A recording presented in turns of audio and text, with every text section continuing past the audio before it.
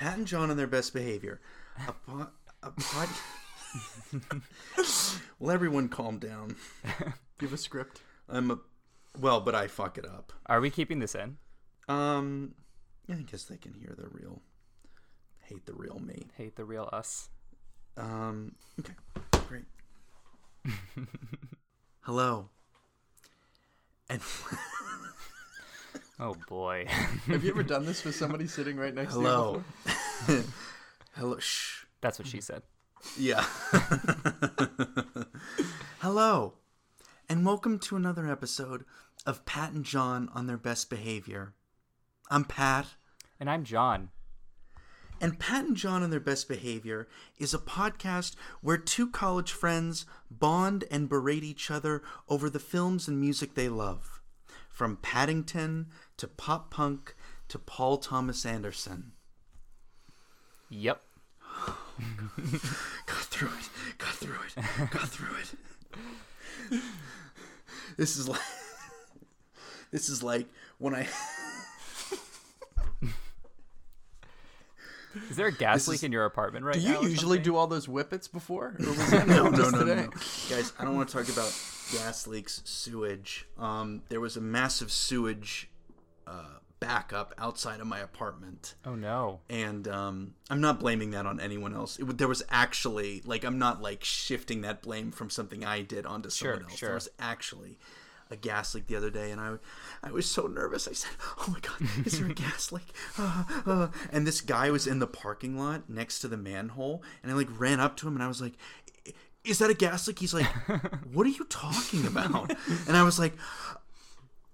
You were in such a state of crisis. You were just really worried that the world might be in danger, or that your city might be in danger, possibly because of the thing that we're on this episode, or we're doing this episode to talk about. Yeah, I don't. There have been many times in my life where I've seen danger and I've froze. Sure. What? That's vulnerable. Yeah, I didn't know it was embarrassing. I could see that from have there ever been times? We'll get to that later. Let me write that question down. Okay. Hi. Revisit Let me it. introduce our guest today. Let's just get right to it. Yeah. Joining us today in studio. We have not had an in-studio guest in a year. That's true, yeah. It's been a very long We have not had time. an in-studio guest. Basically, a year from today, a year ago, Rishi Sethi came in for the 10-year anniversary of the Social Network. I think he also came in to talk about Mank. That was via Zoomy. Oh, that was? Okay, gotcha. That was All during the peak of Okay. the Thanksgiving stuff. I stand corrected. Joining us today is a writer-director whose films have been in a panoply, a cornucopia of film festivals, whose commercials have been distributed all throughout the internet and have been seen by many, many, many, many, many eyes. How many views do you think the Honest Amish commercials have? Don't introduce yourself, but just say that. I don't know. I don't know. I think if probably accumulatively around 1 million, I think. Can you believe that? Wow. I think so. Wow. Because His commercials have been seen by almost 1 million people. And they've been skipped by about 908, almost 9/10 of them, yeah. So then that same Those are number good also odds. skipped this podcast. But they saw it. For a brief moment, they did see it. Sure. Joining us today is my good friend and collaborator. Sure. Yeah. Yeah. Max Cianci. I thought I had to say my name first. No. Hi, Max. I'm not Welcome going to to the give podcast. you too much power. Thanks for joining us. Thank you for having me. I really appreciate it. Thank you both. You're really part of Pat and John on their best behavior lore, sort of in a very special way, right, Pat? Really? Yeah, I think so. I mean, you came through when we really needed you. That's safe to say, right? Yeah, he didn't freeze when someone needed help. Yeah, No, that's true. Yeah, I jumped in front of the sewer disaster, and I did what I could. The sewage disaster that was a process of shooting podcast rehab. Yeah, you were. What was your role exactly on that? I think you had several. Didn't Everything. You? Yeah. I've kind of found this thing you were fill in the blanks was your role in Pittsburgh film, where you just kind of fill in every blank that needs filled. But that was fun. It was a lot of fun. Got to go to your dinner party for your birthday. Got to meet a whole bunch of new people. Got to meet John and work with Stefano again, and it was a pleasure. Yeah, it was was it last minute, or was it just you having to do so much was kind of last minute? Well, we just kind of some last minute adjustments. Max and I have been sort of orbiting each other, but never actually consummated the relationship. Sure. Well, yeah, you're right. And I think we had a couple meetings where we were like, we should meet each other. We should talk and do stuff. And this was the first round of that. Yeah. So yeah, it was fun, and it was funny. I think it turned out great too. Yeah. I'm excited for whatever next one is. To quote the final line of this movie, it was the beginning of a beautiful friendship. Oh my God. I thought you were going to say, "Go get him, Tiger." oh, that's the other. Sorry, maybe I watched the wrong movie for this episode. I could be wrong there. We're here to talk about. I mean, can we? No, okay, not yet. So I want to talk about so Max is a director, right? Uh-huh. He's a filmmaker. Yep. And I'm glad that we have a filmmaker on, because I really like to know what makes them tick. Sure, yes. What makes them tick, what interests them about their craft. Sorry, I'm going to throw a Molotov cocktail at this car driving past my window. So I asked Max, I said, what's a film that really informed your life, not only as a person, but as a filmmaker? And that film is Spider-Man 2. I definitely think it honestly is Spider-Man 2. It's a great film. It's the first film I ever remember seeing, actually, that stuck with me. And in the theater? In the theater. In the theater with my mother, and I remember leaving. I remember feeling invigorated, because it's just a good movie. And it made me, and I mean, I don't know how much we want to get into it yet, but it was just funny because whenever I was 8, whenever it came out, and you watch movies and you don't know why you like them, Sure. But I was also 8 for the audience, just so the audience knows. But I didn't know why I liked it so much, because you just, I couldn't explain it. I just enjoyed it. And then it's funny because it wasn't until later, whenever I started to really like Sam Raimi, that I realized, holy shit, Sam Raimi did those 3 Spider-Man movies. Right. And I think the things that I, like Evil Dead in particular, that I loved, whenever I went back and rewatched those Spider-Man movies, that's when I found all of those things. You know, he had been doing that for a long time. Right. So I think that is also where I just learned the power of, a great director and a great visionary that it doesn't matter if it's a guy in a cabin or Tobey Maguire in New York saving the world, you can still employ these same really, really great, simple, practical techniques that just work, and they stick with you and you remember them. And that's some of the reasons why I really like the movie. I think it works. I think it's honestly really hard not to like. Right. Great. Well, thanks for joining us, Max. And thanks for listening, everyone. It's been great. Nice to see you, John. Bundle up, as they say. Yeah, until next week. But you saying that, I mean, that really, I think, for both Pat and me, like, that really that tapped into something, because I think this is like an all-timer for the two of us as well. I know I think I've talked about it on the pod before. But yeah, so I was super excited when I saw that there was a possibility that we could be talking about this for an entire episode. So you've kind of talked about it already, but let's just get into like our first experiences with this movie. So you've obviously talked about that, Max. Had you seen Spider-Man 1 like prior to seeing Spider-Man 2? Yes, but the thing is I don't really remember it. I don't know if I saw it on a DVD. You know what I mean? Like I knew enough the origins of Spider-Man and the setup of that Spider-Man. So yes, I'm pretty certain to say that I had seen that before, because I understood his character a bit. But so yeah, I had seen it. Had you seen it before you watched Spider-Man 2? Spider-Man 1? Yeah. I'm assuming. I saw Spider-Man 1 in theaters. Spider-Man 1 in theaters. That was one that we got at Blockbuster a lot too when it was on VHS. Yes. I was also a really big fan of the Spider-Man game, the movie tie-in game. So good. One of the all-time great movie tie-in games as well. Played that so much. And then I was also really into the Spider-Man comics too. Like after seeing the first one, I like started at 1, like Spider-Man 1, and I would get like the big compilations from the library and just like breeze through them. Yeah. Did you see Spider-Man 2 in theaters? Oh yeah.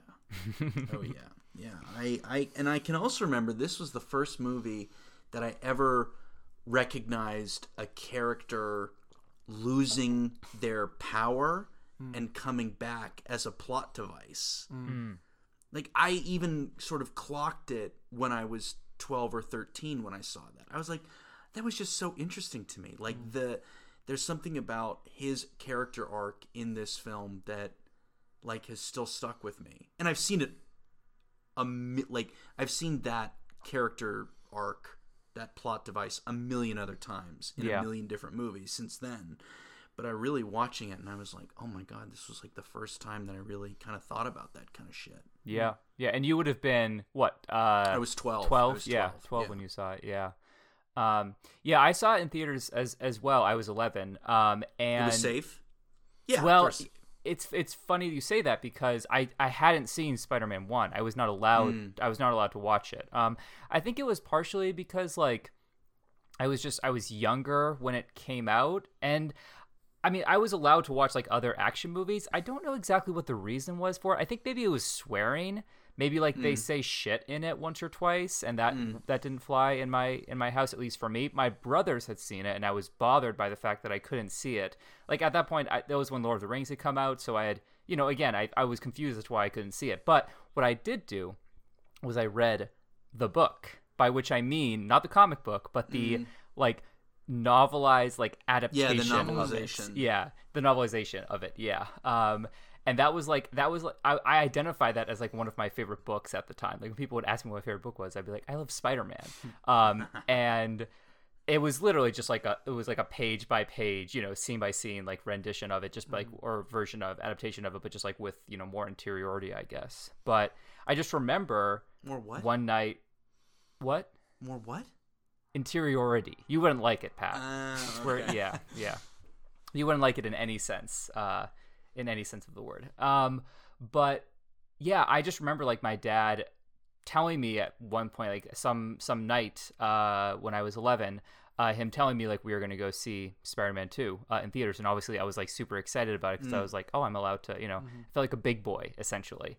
And I saw it, and thank God for like the opening credits where like they do literally just tell you exactly what happens in the first one. It's like a previously on, but done in a more like artful way, because I was someone that actually benefited from that to some degree. And I fucking loved that movie so much. I loved it so much, and I didn't know why exactly, but it just like, I just love like the action of it as well. But I think like even at the time, and we'll talk about this later, but I really loved all of the heart in the movie because I was at age 11, a semi-actualized version of the person who is potting in front of you right now. And I love that aspect of this movie. I love the stuff that it made me feel, in addition to it obviously looking incredible. And yeah, and then I just, ever since then, it's been one of my favorite movies. And I've also, like Pat and probably like you, Max, I've seen it just a million times. And it just never gets old. And there's another aspect of it that was very important to me. But we'll talk about that at the end of the episode. Another sort of companion text to the movie that we'll talk about at the end of the episode. So yeah, that's my experience with this movie. It's been with me ever since. Love that. So do we want to talk about just, I assume we all rewatched it. Yeah, I watched it this morning. Yeah, yeah. When was the last time you guys had seen it before rewatching it for the pod? Honestly, for me, it had probably been a couple years since I'd actually rewatched it, because I just hadn't. It's one of those things that like I feel like I'd love to watch it once every year, because it's just but it's like, because it's like 2. I always feel like, well, I got to watch all 3 of them. You know what I mean? I have the same problem with Lord of the Rings. And I think as opposed to all the other movies that I just come back to and watch, I think that's why it ends up being pushed further and further that I don't watch it. But after rewatching it today, I need to block off a Sunday twice a year to just remember how good those movies are. But it had been a while for me.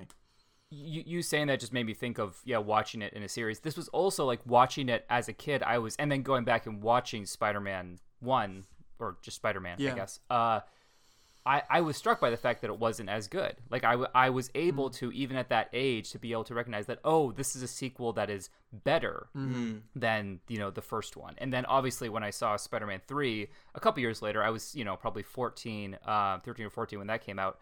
I was also able to say, like, this isn't as good as Spider-Man 2. So it was like kind of when I was starting to develop some awareness of like what makes for a better sequel or an inferior sequel or something like that. Like I just remember watching Spider-Man and not feeling as much about the characters, or not feeling as much about the central conflicts or anything like that. So it was kind of big for me in that aspect. Like I would put it up there with like Lord of the Rings in terms of like I don't know, developing some semblance of taste insofar as I have any. I love that for you, John.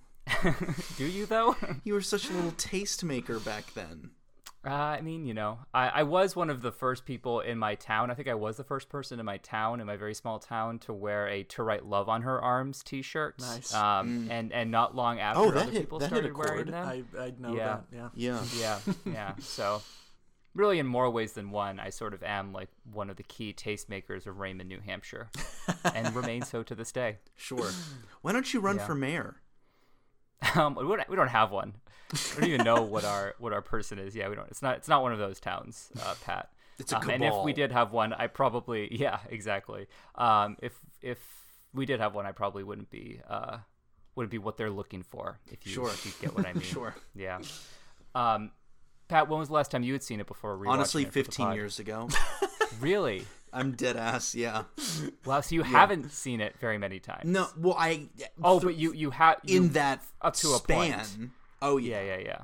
Okay, gotcha. I watch Spider-Man 2 all the time, but yeah, I think it's been 15 years. And you know what's crazy is I knew every beat of this film. I knew every little beat. Yeah. I knew every little little punchline.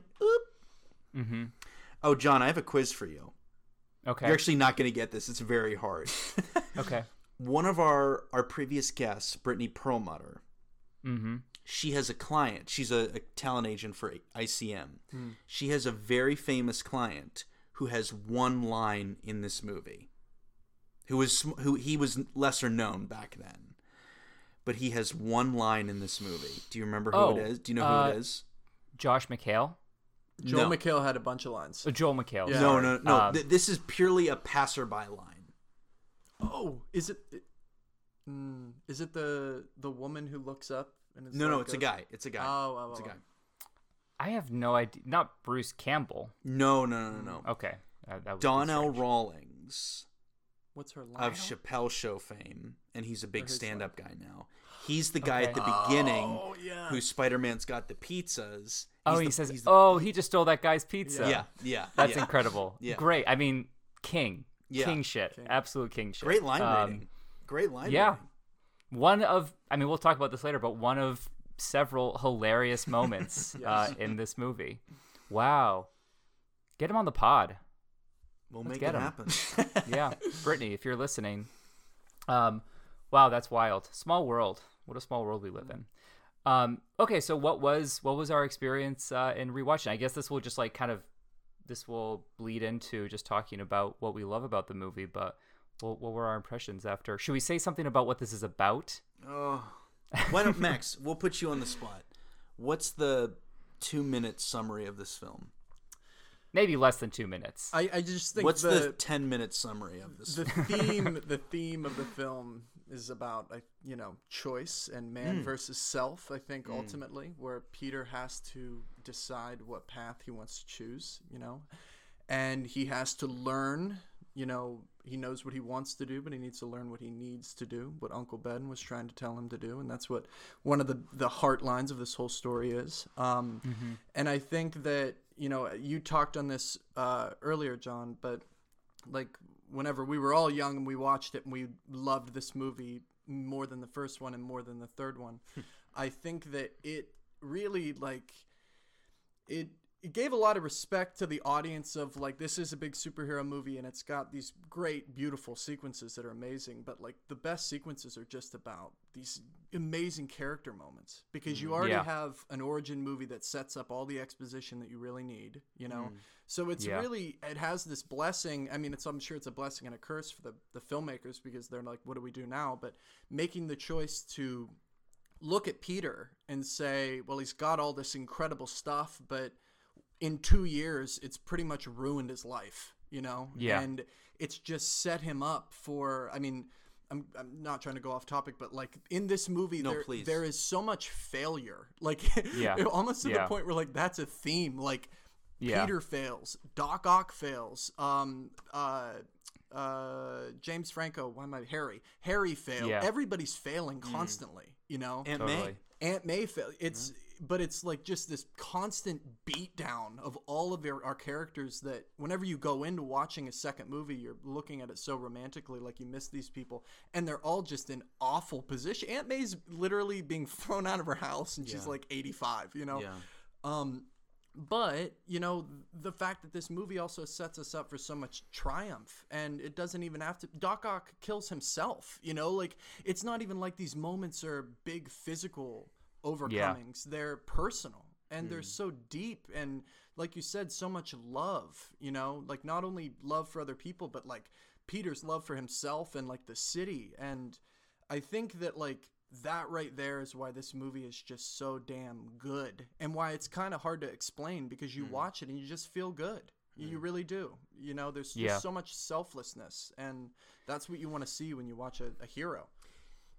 And it feels earned. Like all of those feel good moments feel earned, like not because of some manipulation on behalf of the, on the part of the filmmakers or the, the composer or whatever. Like it all feels like you feel good feeling good about this movie, which is not the case obviously for, the elephant in the room is that this is, cited as one of like the best superhero movies of all time.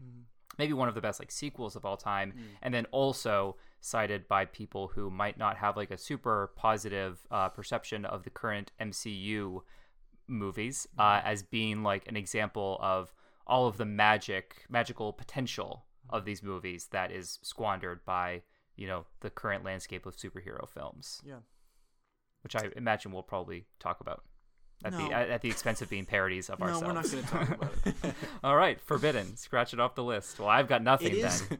It is very ballsy to have the hero of your movie lose his job. Like, in a sequel, to lose his job, fail his classes in the first 5 minutes. Also, talking about failure in this movie, like the beauty of the ball scene, where like literally Sam Raimi and I forget the screenwriter's name. I think his name was like Sargent or something. But literally like beats next to beats of like Peter Parker. What happens? He has that terrible interaction with Mary Jane where she's getting married off to this astronaut guy, and then he gets slapped in the face by Harry. It's his best friend, just embarrasses him in front of everybody, and then like right there where he just has a moment to compose himself, the astronaut guy's like, and Mary Jane just asked to marry me, and and Jameson's just like, take a picture, like that. That's like 45 seconds at least, a couple beats of that, and it's just all like boom boom boom, just and the entire time he can't get a fucking drink or something to eat at the party, right? All of these like trays are passing by, and he keeps going to grab like a little sandwich or something, like a glass of champagne, and they keep like the last one keeps getting scooped up, and then he finally he grabs something, he grabs like a glass of champagne and goes to drink it, and it's empty. So just like even in just like the small moments, he sucks at life. I think that like that scene too, for me, embodies one of the things that I love is this from this movie, from like a filmmaking perspective or from a screenwriting perspective, is like there really isn't a moment wasted. There's not even, there isn't a moment wasted in if you're looking at a scene, like what can transition us to the next thing right now. And it doesn't even feel like this thing of the filmmakers think we have small attention spans. It feels like we've got a lot to do in a small amount of time.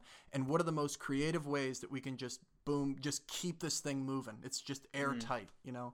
Yeah. And there's even a lot of this in like, we can get into the comedy in a minute, but like one of the funniest moments of like is how he throws the Spider-Man suit in the trash can, and it's just so dramatic. You know, our hero just gave up, and then it just cuts to like him happily walking along with like with that song playing. The song "Sun Drops" are Yes. falling. Oh, sun drops are falling on my head. Raindrops. And it's Or awesome. raindrops. It's airtight, and there's not an ounce of fat on the whole thing. So Yeah. but Well, it's smart. It's smart filmmaking. Like when he's at the Daily Bugle, like who is the editor's name? the main guy, J. Jonah Jameson. J. Jonah Jameson. Oh, It's just like it's so quick because like the character is like in a moment of crisis all the time too. So he just needs to get everything done. But like in any other film, like that would just be so exposition-y and so gross. Because like we want to get back to Peter, right, and Doc Ock, but like those moments so quick. Ask the girl for $100 and borrow soap. You know what I mean? Just like it's all these all like little mini movies too, which I can appreciate. Well, and the movie it's also not short. Like it's over 2 hours long, and like that. You know, even back then, like obviously that's more of the norm now, but I feel like that could feel very long. It could feel like there are lots of moments wasted, but you're right. It doesn't really feel like there's any fat on it, especially, and you kind of need all of that time because it is ambitious, right? You're focusing on like Peter Parker's personal life. You're also focusing on like, and we'll obviously talk about him, but like a really fleshed out, great villain in Doc Ock, played by Alfred Molina. And then you're also have to save time for these incredible action sequences, which are obviously like the heart of the movie. Like it's what most people go to the movie to see. So there's a lot that you have to balance out, and it feels like it's all balanced so well, and it's all like, you know, it feels like the filmmakers are capitalizing on like the full potential of what they're working with. I agree with you, John, and I think like that when I see that in a movie, like it feels confident to me. You know, it feels like they're really, really confident in what they're trying to do. It feels like a movie that's got its shit together and it's confident in itself, and it knows it doesn't need to dwell on certain things. And I think the beauty of that too, when you have a movie that's quick and fast, is when you're also trying to be funny and the audience is so used to these nice, fast, smooth beats, and then you have a scene like that elevator scene where it literally it drags for like 10 seconds and you're just sitting there, and it's hilarious because you're like, why does this feel so weird? And it's because everything else, I don't know, it's just, it creates this beautiful challenge of timing that I think they nail in this with the comedic beats and the dramatic beats. And it feels right. It's like the right balance of it. Like it's the right amount of, you know, comedy and silliness for a Spider-Man movie combined with like the right amount of heart and, you know, emotionality and the right amount of action. Like, because I don't know, I mean, I guess all of those comics kind of have that potential, but it feels very right for Spider-Man. Like it feels very right for the source material. It does. And I don't know, there's just so much heart. Like when I was rewatching it, the scene where Peter tells Aunt May that he's the reason that Ben was in that position. How she just walks away, you know, and then the scenes take place, and then he comes back over when she's moving out. There's barely any cuts in that scene. No, no music, no music, and it's just, and then he comes back, and it's just so genuine. Of, you know, it's water under the bridge, and I love you, and I'll always love you, and it's like it's those, to me, like those are the moments that's why this movie's so remembered and why it's so great is because. It gives you 50-50. It gives you the action that you want, and it gives you the heart that you need, that you're not even asking for, because you just like, they just know that it's going to resonate. So just so many great scenes. I watched this movie with my girlfriend, Sarah Patochny, girlfriend of the pod, and she had never seen it before. She had seen the first Spider-Man, but she hadn't seen one of two. Yes, that's true. We're gonna have to issue an apology. But by the way, not one of two of my girlfriends of the pod. Let's just make that clear. Wait, should we get into the apology first, or will this be after? We'll do it at the end as we wrap up. Yeah. Okay, great. Anyway, but this was one of the moments where I said during the movie, like, I promised myself I wouldn't dwell on it too much while we were talking, but like after that scene, I was just like, that like has more emotionality to it and more like emotional resonance. That scene with, Peter confessing to Aunt May has more than every single, moment of the MCU. Like, oh, John, combined. no, you're wrong there. Am I? Go on. Yeah, and then she was like, why are you screaming that from an open window? Like, come back into the living room and let's finish the movie. The Russo brothers would have shot that. The camera would have circled Peter and Aunt May 100 times. And there would just be this awful, awful horn in the background. Yeah, right. Yeah, and all color would have been zapped from the scene. They all would have been, would replaced with gray. Yeah. So Pat, for you, 15 years later, what were some of the big things that jumped out at you? Some of the big things that jumped out at you. Well, the first thing is that I was playing with my hair and I had a gray one. So that's probably the first 15 years after the fact. I got a haircut yesterday and she was cutting them and I was looking down and I was like, oh, good heavens, there's a few grays in here. Last time you saw the movie, you were looking like the 11-year-old neighbor who was helping Aunt May move, and now you're looking like Uncle Ben from the grave. No, when I saw this when I was 11, I had it down to here. Oh, hell yeah. I had it down here. That's start of the pandemic or middle of the pandemic. Yeah. Levels. Could use another pandemic to get my head right. I'm just kidding. It's coming. Yeah. I think what the biggest stuff that like, the animation is fine.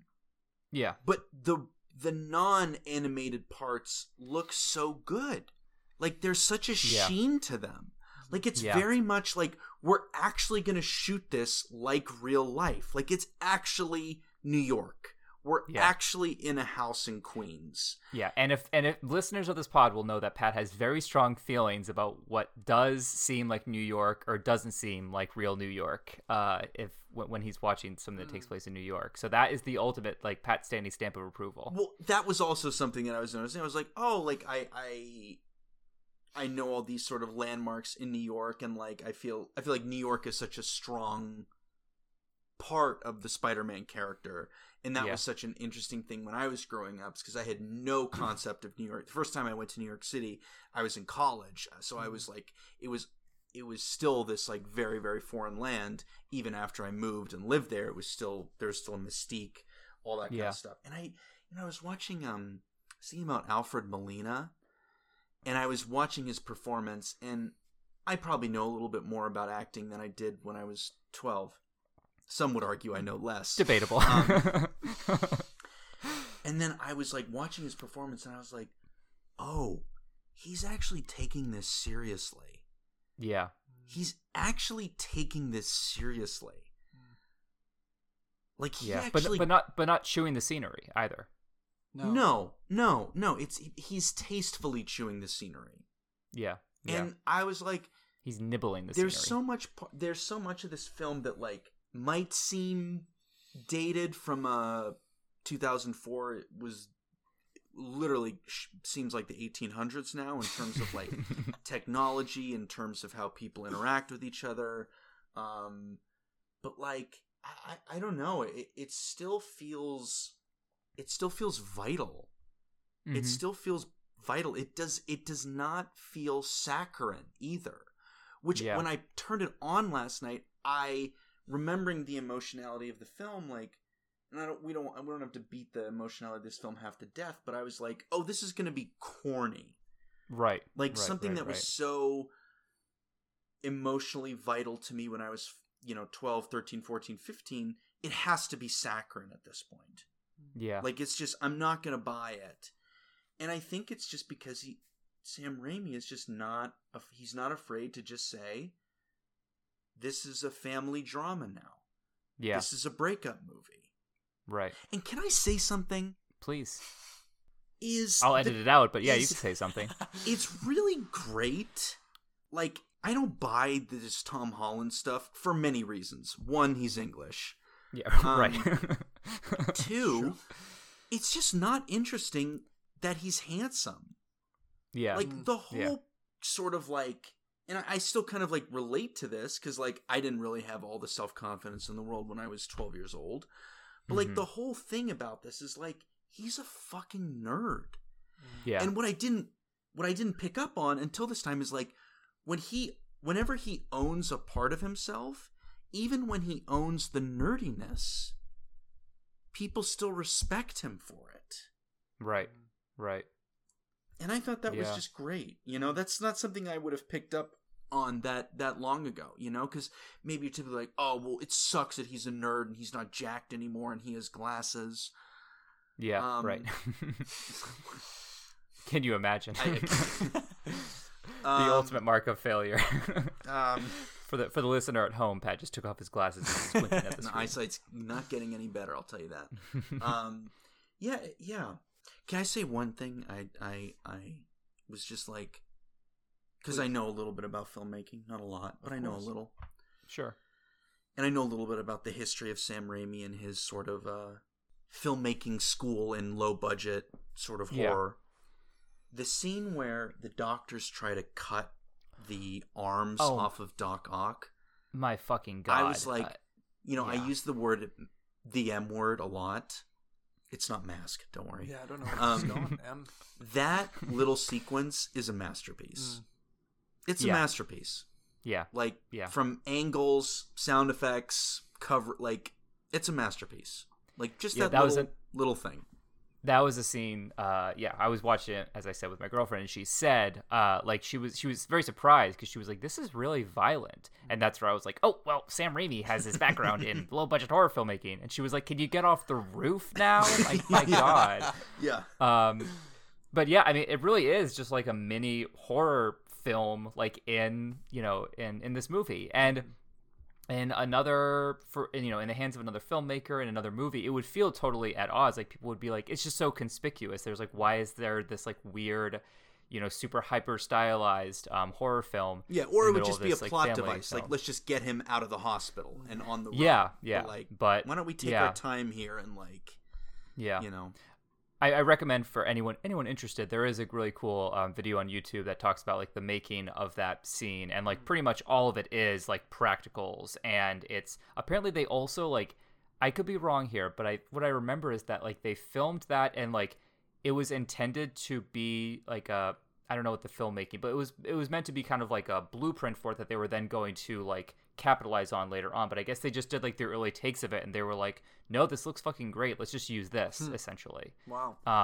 Yeah, it's that scene in and of itself is also just, you're right, it is a masterpiece and something that I just don't think we see very, very much of. And it goes back to the use of practicals as well, which is another thing I poked Sarah about throughout the movie. It's like, oh, that's real. That's real.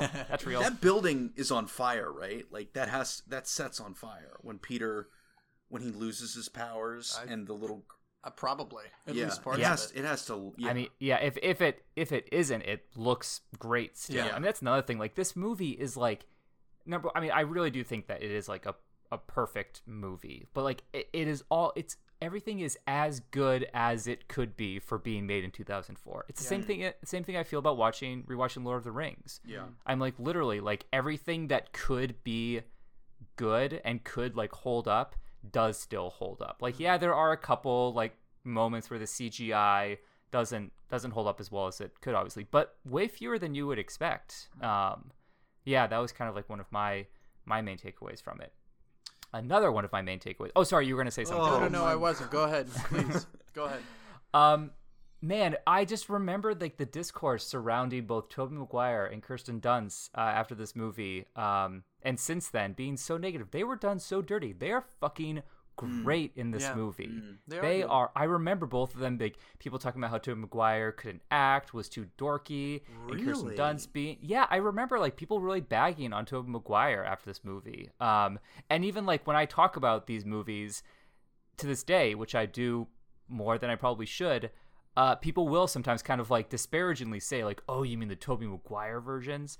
And I feel like Kirsten Dunst was also we talked about this on the on our episode we were talking about like Oscar upcoming what's it called like films, like most anticipated films for the rest of the year. In and I was Power talking of the about Dog. yeah, and I was saying like I'm hoping that like she gets like an Oscar nomination so we can finally have justice for Kirsten Dunst, because she also got a very bad rap after this movie as people like talking about how much they hated her voice, that she couldn't act. But I think that they separately are great in this movie, and together they're just, every interaction between them, I buy it, and there's so much sweetness and sincerity. And yeah, it works for me in a way that I was expecting to maybe find a little bit more to take issue with, just because like so much of that discourse has happened and so many people like dogged on them for a while. But I don't know, I mean, everyone in this movie is great. Like, they're great. Yes, James Franco is also great. I can't remember her name. The woman who plays Aunt May, Rosemary something. Yeah, she's incredible. And obviously Alfred Molina as Doc Ock is just like, the fact that like his end happens in the way that it does, like without any sort of like big fight. It's just him like actually having like a moment of realization and like of redemption. That just like, again, like it could not / would not happen like in a superhero movie that's made today. Or like, yeah, like he would have to be defeated. Like I was just like skipping around some like Marvel scenes, like MCU scenes, and I was watching the Guardians of the Galaxy scene where like right as like the villain is about to like end the world, like Chris Pratt like does a little dance off with him, and he's like super confused. He's like, "What are you doing?" And then he's like, "I'm distracting you, bitch." And then he like, he defeats him in some way. That's just like is way more emblematic of like the way that villains, have to meet their end in this day and age. Chris Pratt is the greatest actor of his generation. He is. I'm so glad that we have him. We have with the best actor of our parents' generation playing Garfield back in the day in Bill Murray, and now we have Chris Pratt. So truly two sides, same coin kind of situation. Will it better Garfield 2, A Tale of Two Kitties? Probably not, but we can only hope. Impossible. Yeah, truly impossible. Other things that stuck out to us. Oh, here's another thing. It's so interesting that like even back then, like we still like there was still I guess it wasn't Marvel back then, I guess it was Sony at the time, but like there were still I guess it wasn't Marvel then. I guess it was Sony at the time. Yeah, I deserve that.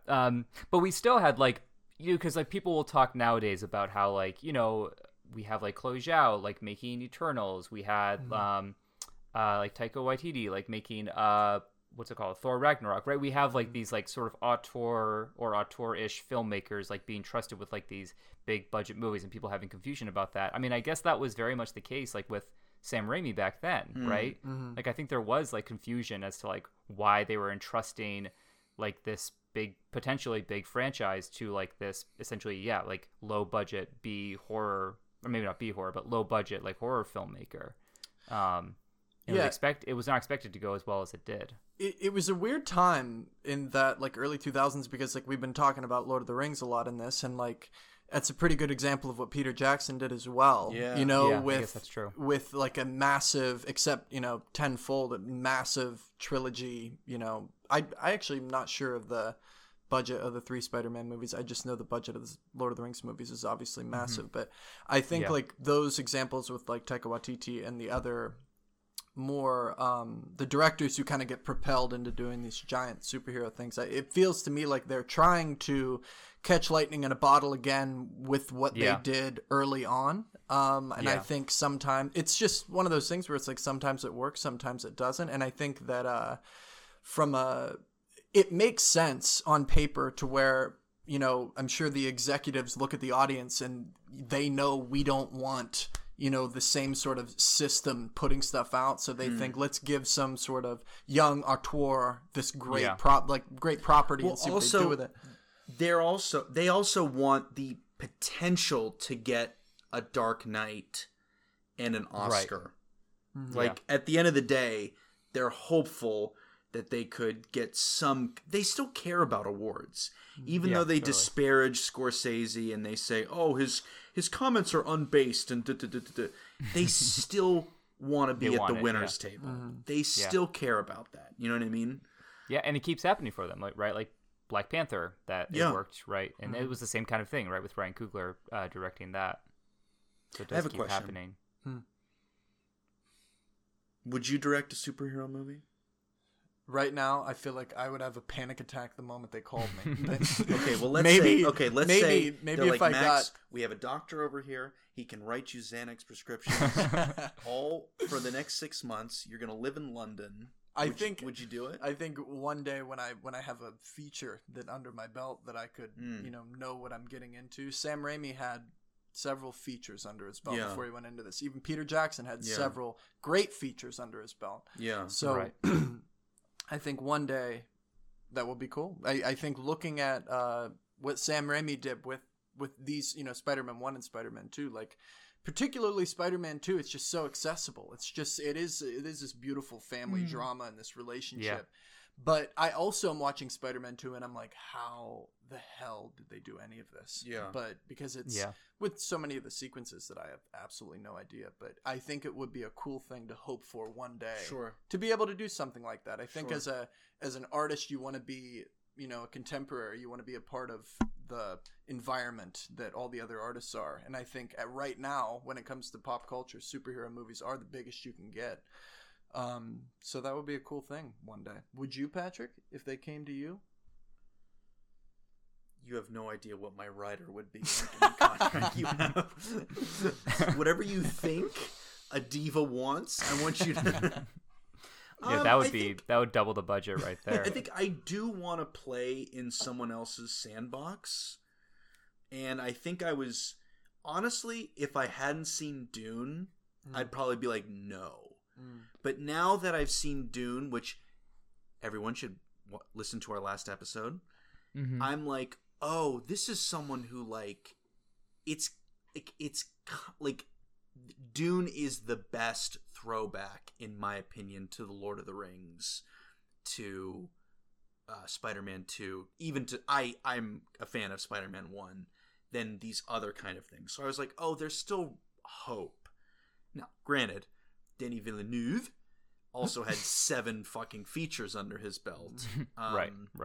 So yeah, I think I'm a little more agreeable to that. But I would also, I hold out hope. I mean, I'm super cynical about all this stuff, but there are so many platforms now, and that I didn't even know that there's the Mandalorian and there's a Boba Fett show now. I had no idea. Yeah, I saw the trailer for that, and I remember it being announced at some point, but I totally there's gotta forgot. be. So are you? I mean, they're all bad, but there's gotta be one in the next 10 years that is gonna be good. Sure. There has to be. I mean, it's a numbers game, right? Unless they're all mediocre in the sense of we're truly fucked. But right. I'm hoping that one actually good film motivates kids to do more, make something. Or if they're all bad, then people will just at some point get sick of it, and there will be some sort of artistic revolution of some sort. You were going to say something, Max. Yeah, sorry. I kind of forget what I was going to say. I'm going to be honest. But we nice mentioned, going, Pat. We mentioned to try to bridge. This is not the first time I've derailed a conversation. It was funny because it's the thing that I brought up earlier about man versus self, Peter Parker versus himself and his own struggles. I also recently watched Dune, and the struggles that Paul goes through, with being blessed with this beautiful, highborn, all this power face that he doesn't know what to do with and struggles with and everything. And it's Spider-Man 2 is kind of Dune. Spider-Man Dune could be Spider-Man epilogue. I don't know how you want to word that, but or Dune Part 2 will be Part Spider-Man 2. Yeah, we can hope. Oh my god, that would be could be. Truly, we can only hope. A couple more things before we start wrapping up, but I mean, we have to talk about it. The fucking train scene. Oh yeah, incredible. I mean, absolutely. Yeah. You know what? I'm sorry, I don't mean to take your space. I did. I was just gonna have a stupid because if quiff. you don't, he will. So. Feel very passionately about this, but I think one thing that this movie does well is it does show New York well. You know, it feels like a New York movie. It feels like we're surrounded by New Yorkers. And I think throughout the movie, whether it's Aunt May, whether it's the little girl he saves from the burning house, they're not just in distress, you know, without nothing. Like, that little girl helps him up. Aunt May bashes Doc Ock in the head to save Spider-Man. And what I'm getting at is, like, it feels like these New Yorkers from the beginning, not just in the train scene, but they have a part to play in this. They're not just standing by. They do it in this first Spider-Man movie too. And I think that the train sequence embodies that so well because, you know, of course Spider-Man has to save them whenever he does, but as soon as they can step in, as soon as they can do the right thing, they do it, you know, and they all stand in front of him. They all try to protect him. And I think that, like, not even beginning to talk about the awesome sequence that is from an action perspective, but I think, like, that's where I find the heart in that is you just put him in a train car with a bunch of New Yorkers and a villain, and it just feels so 50-50. You know, Spider-Man's given everything he can, and the New Yorkers are given everything they can, and it feels good. It's one of those scenes that really is an earned victory. Thereby proving what Aunt May says just a couple scenes earlier. I believe there's a hero in all of us. Exactly. Aww. And I think, too, with your point, Pat, with him not being, like, incredibly good-looking guy, like, they take the mask off, and he really does look like some dude on the street, you know? And one of them says, he looks like my son, or he's like my son's age. Or, yeah. And it's great. And when the kids hand him the mask, and they're like, don't worry, we won't tell nobody. But it's not saccharine. Yeah. It's not saccharine. It's incredible. Nor is it undercut by the fact that, like, Doc Ock, like, busts in the train, and he's like, you know, and all of the New Yorkers are like, if you want him, you got to come through me and me and me, and he's like, okay, and then he just, like, splits the crowd like evenly. Like, it doesn't undercut it, and I feel like in a more modern in a recent Marvel movie, it would totally, like, undercut it, or would just kind of, like, be some sort of, like, ironic posturing, or but it doesn't do that. Also, I mean, sorry, go ahead. Yeah, they'd be like, you're gonna have to go through me, and then Doc Ock would be like, well, I like 80s music, or right. That's what I feel like Guardians of the Galaxy was like. Well, how about do you like 80s? And it's just like, what is happening? Yeah, it's true. And everyone in the theater's like, and I'm like, seals, am I barking. a weird guy here? Just like, oh my god, I mean. Go ahead, John. Enough. Okay. All right. No, I was just gonna say, still speaking on the train scene. I mean, given my background, I have to comment on, on the fact that as the train finally does slow down, what is the position that that Spider-Man has assumed? A position you've seen many times. Yeah, for the audience at home, I'm holding out my arms straight. I mean, you know, people, like, you know, understandably and rightfully so give Zack, I was just call him Snack Snyder, Zack Snyder, shit for all of, like, the, you know, Christ allusions in his Superman movies. But I don't know. I bought this one. The fact that he's, you know, holding his arms out, and then when the crowd, like, when he falls back on the crowd and he's being, you know, carried through, he's also assuming that position. Really worked for me. Yeah, I was thinking about when he was taken off the cross and his body was passed through. That's a deleted scene. Yeah. Which, I guess we can talk about that. I actually, for this, because I watched this on a website that has maybe not the highest level of legality, because I didn't want to pay for it. The only version they had was Spider-Man 2.1, which is the extended cut. Have you guys seen that? No, I didn't even know it existed. It's bad. Like, really an example of, I mean, it only add like 8 minutes to it, but everything that gets added is just fucking thumbs down city. It sucks. I mean, like, the scene with the elevator, you know, the guy where he's going down, like, in the actual version, or the theatrical version, he's going down the elevator, like, you know, he's like on the top of, like, the building, and he realizes that he's lost the powers, and he's scared of falling, so it just cuts immediately to him in an elevator in the costume with the guy next to him, and the guy just says, as you said, Max, it's super short. The guy just says, "Cool Spidey outfit," and he's like, yeah, you know, it's a little uncomfortable. And then the guy's like, mm-hmm. And he's like, gets a little itchy around the crotch. And the guy's like, cool. And then it just cuts it.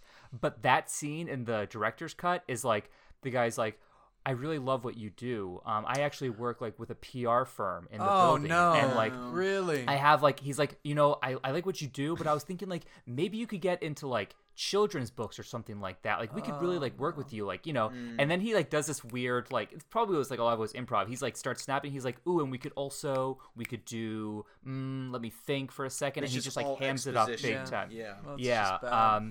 And yeah, and then he's like, I can give you my card, and he's like, I don't have any pockets, and he's like, oh, right. And the entire scene is like 2 minutes long, and it's just, it's hard to watch a movie like that as someone who knows the other movies so well, because like they would re-add that. And Sam Raimi did that himself. Like that, it's a director's cut. Like he added that in, and yeah, it's like there's just a bunch of this stuff. There's a scene after MJ gets engaged to the very kind astronaut who, you know, R.I.P. to him. There's a scene after she gets engaged where she's like talking with her friends, like they're shopping, and she's like, do you really love him? And she's like, yeah, I guess. And she's like, you guess? How can he, like, you know, does he not make you feel this way and this way and this way and this way? And she just like goes on, and I was like, who's like, which producer's niece was that was given like those those 4 minutes, because she is also not very good in that movie. So yeah, would not recommend the extended version. It kind of like soured the experience for me a little bit, but I wasn't going to jump ship after I realized it and then pay, you know, $2.99. Not in this economy. Of course not. Yeah, it's actually $3.99. Yeah, definitely not.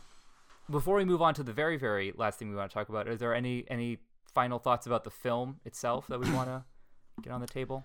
You know, I just think it's a fantastic movie, and I think it's a movie that if anybody, it doesn't matter what level you are from a filmmaking perspective, I think it really is like a masterclass on just an entertaining movie that just moves so quick in all the right ways.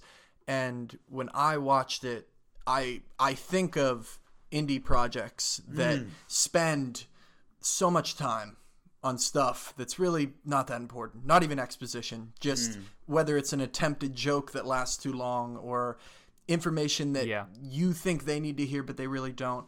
And I think that this is a movie that if you pop on and really watch it and pay attention to it, it kind of slaps you in the face of like, wow, that was great. And it's quick, it's effective, and it's just so entertaining, you know. And so it's a movie that I would recommend for anybody from a filmmaking perspective. Like, you just watch it and you're going to have fun, and honestly, it's going to inspire you to want to make something even a little bit like that. So yeah. It's a good film. It inspired us to make this episode of this podcast. Exactly. Some are saying that, you know, that this episode is the Spider-Man 2 of Pat and John on their best behavior episodes. Wow. So that's an honor. Because it features us failing a lot. That's why they feel that way.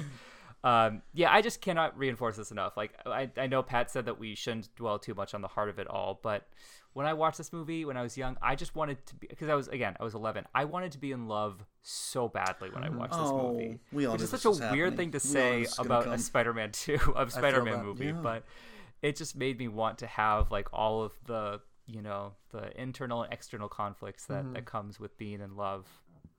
Which, on that note, it makes sense that the thing that would also resonate with me is the aforementioned companion piece that is not as iconic, but for a certain subset of human is maybe equally or just about as iconic, which is the soundtrack of this movie. Actually, no, not the soundtrack, not the score, not like the Danny Elfman score, which in and of itself is incredible. And we probably should have talked about that, but another podcast for another day. But the album Music from and Inspired by Spider-Man 2, which this was pretty common back in the day. I don't know if it still is common, but you know, a lot of times the Post Malone song for the Into the Spider-Verse or Spider-Verse, it was like the biggest song that year. Yeah, that's true. I guess that's true, but I guess I'm thinking about like an entire album of like songs that are not featured in the movie. Yeah. Oh, it probably does still happen, but I feel like it's just, I mean, like most album releases, it's not as much as an event, not as much of an event as like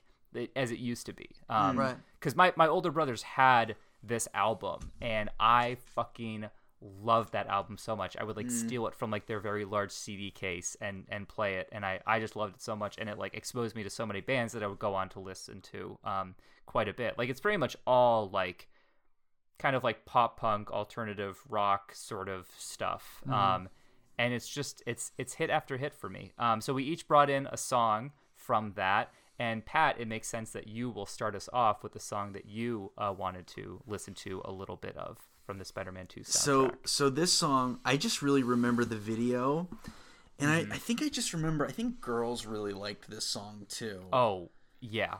And Absolutely. the song is called "Vindicated" by Dashboard Confessional. Yes, and it plays during the credits of the song. So we'll listen to a little bit of Vindicated by Dashboard Confessional from the Spider-Man 2 soundtrack. The thunder and lightning is not included in the song. It's just from the music video. This is when music videos had preludes. Yeah, yeah, and costs $50 million.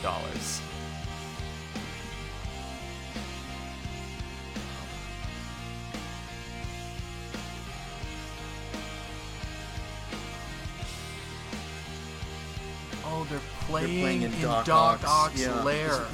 This is a masterpiece in itself. Yeah. And it's done in panels, like comic panels. God, look at this guy's butt chin. I mean, of course the girls liked it. That's Chris Carrabba. Sorry. Emo royalty. We'll speak his full name. And he's a handsome guy.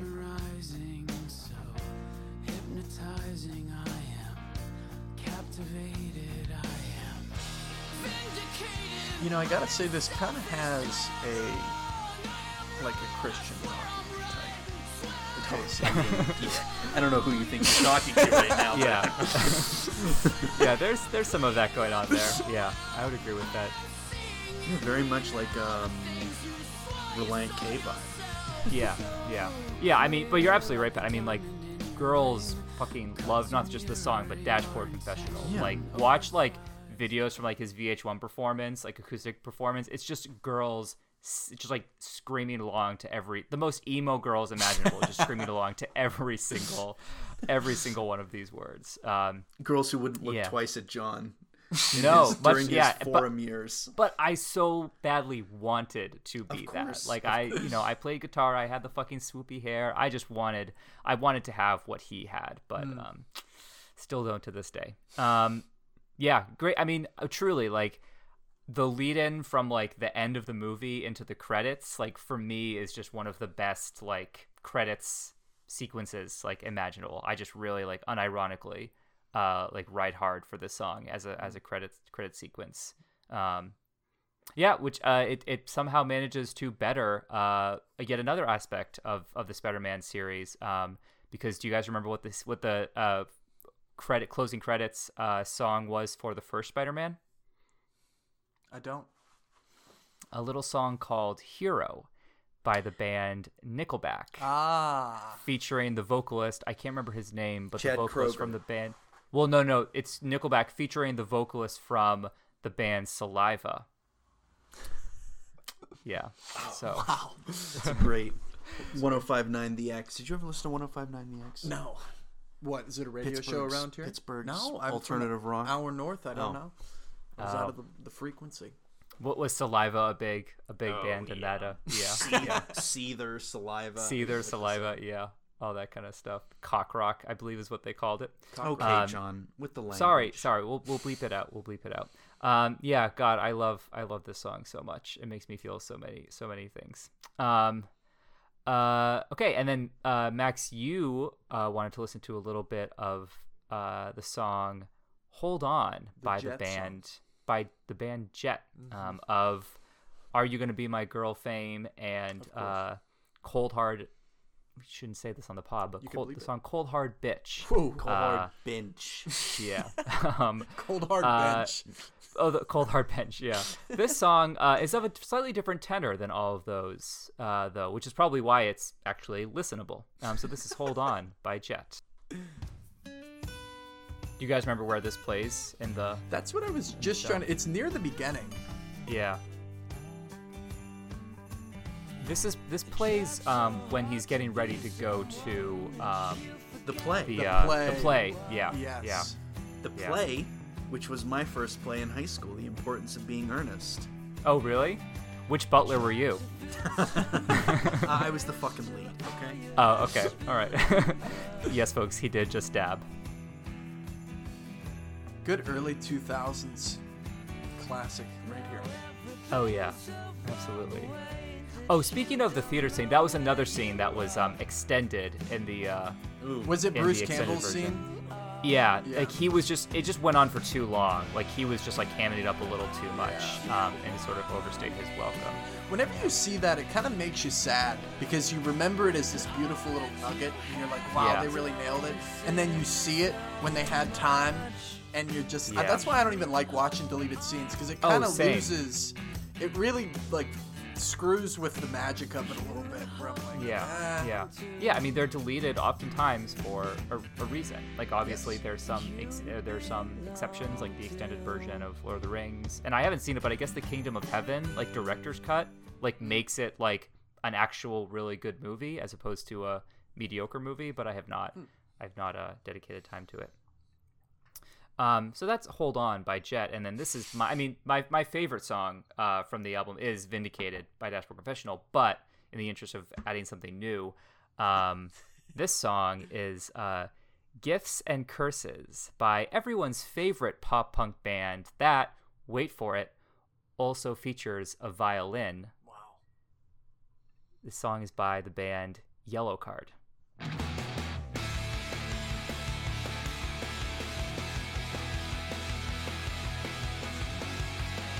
You might say, but John, I don't hear a violin yet. Well, it's coming.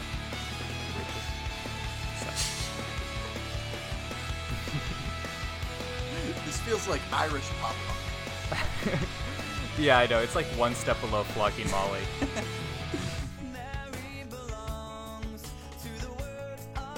I'm in a hot topic right now. Yeah, absolutely. I mean, yeah, you're on a podcast with me, so you are in a hot topic, whether you like it or not. I like how they took the approach of writing a song that like very explicitly references the movie, whereas like the other movies are like, or the other songs are kind of like channeling the, vibes, themes, the vibes, yeah.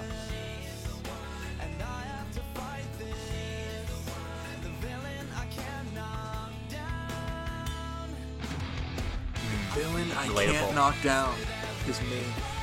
That is God. Poetry. Bill Shakespeare right there. Yeah, that's true. Who?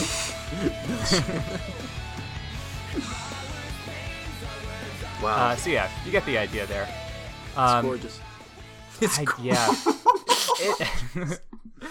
There's a Taking Back Sunday song on this. There's a time capsule.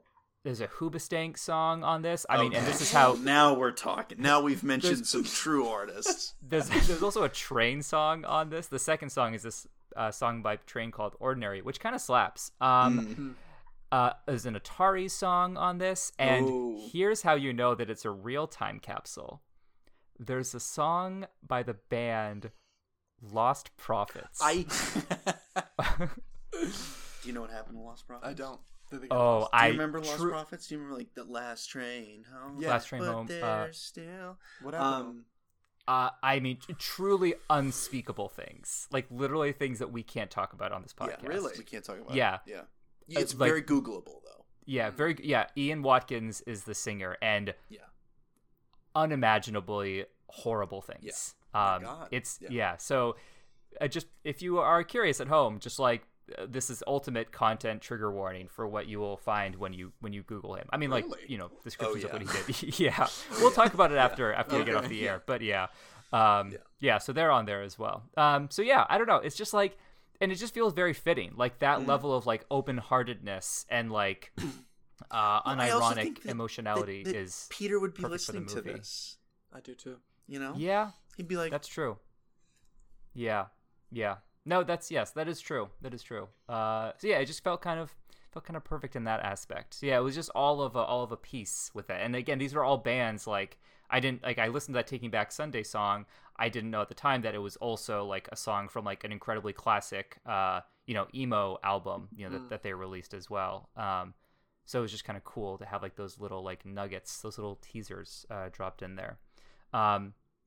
Yeah, and then also this, and then we'll end here, I think. But I was just thinking about this. It's so perfect in a sense that this movie is kind of like the last. I mean, it was one of the first, but also like kind of like the last like really successful like Marvel movie up until like the MCU reboot in terms of like it being critically acclaimed and it making a shit ton of money. And this movie is the way that it is. And then like the movie that sort of like picked it up and ran with it like in the MCU world is Iron Man, which is I like Iron Man a lot. But it is a movie that has so much like irony and sort of like wryness to it in terms of like the humor, and like there's a sort of like cynicism to it that I feel like, I don't know, that feels fitting to me.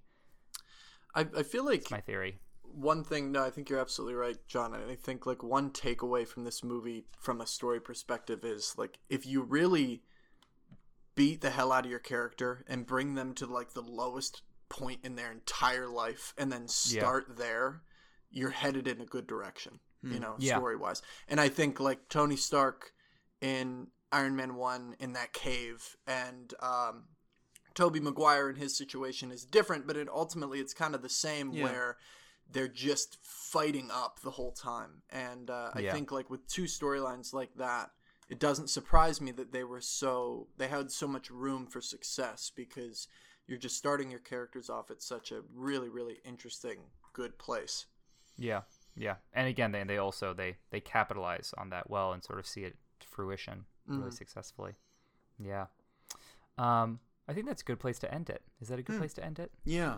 I think so. Oh, we have to do our little apology really quickly. Oh, really yes, quickly. yes. Okay. So, my girlfriend, Kate, part two of two, of the girlfriends of the podcast. I don't know how she feels about that description, but go ahead. She was irate that in our review of Dune, we did not mention Rebecca Ferguson or the Ben Gesserit. Yes, right. And I will say, also I mispronounced Zendaya's name. Did you say Zendaya? And not only to be that, fair, a lot of people do. We were at dinner, and our waitress was like listening to our conversation, and Kate was like, "Oh no," I was like, "Hey, do you know who? Is Zendaya her name?" And she's like, "No, what are you talking about?" So yeah, I was embarrassed by Zoomer. And I want to apologize. Welcome to my life for the past I want to apologize 6 years for mispronouncing her name, and I want to apologize on behalf of our podcast for not mentioning Rebecca Ferguson's incredible performance, and also Charlotte Rampling's incredible performance as sort of leader of the Mystics. Yeah. Though in our defense, that's not really explored all that much in this section of it, and will be later on. So. But you're right. But yeah, Rebecca Ferguson. I actually talked about this on the way back from the movie when I watched it, when I saw it in theaters. But there is something kind of like Shakespearean, Lady Macbethian sort of about her performance that I really appreciated. And yeah, I can't believe maybe I didn't mention it because I was shy, because I thought that maybe you would laugh in my face or something, Pat, and say, "What are you even talking about?" So yeah. Can I weigh in? Can I say Yeah. something that I have to apologize for in a couple of weeks? Yeah. I thought that her performance was incredible, and I thought that it was also, I mean, I haven't read Dune, but I think like presenting her as this matriarch and this incredible woman, incredible person, but also so much of the time that we spend with her, she's just in emotional despair because of her own conflict with her son.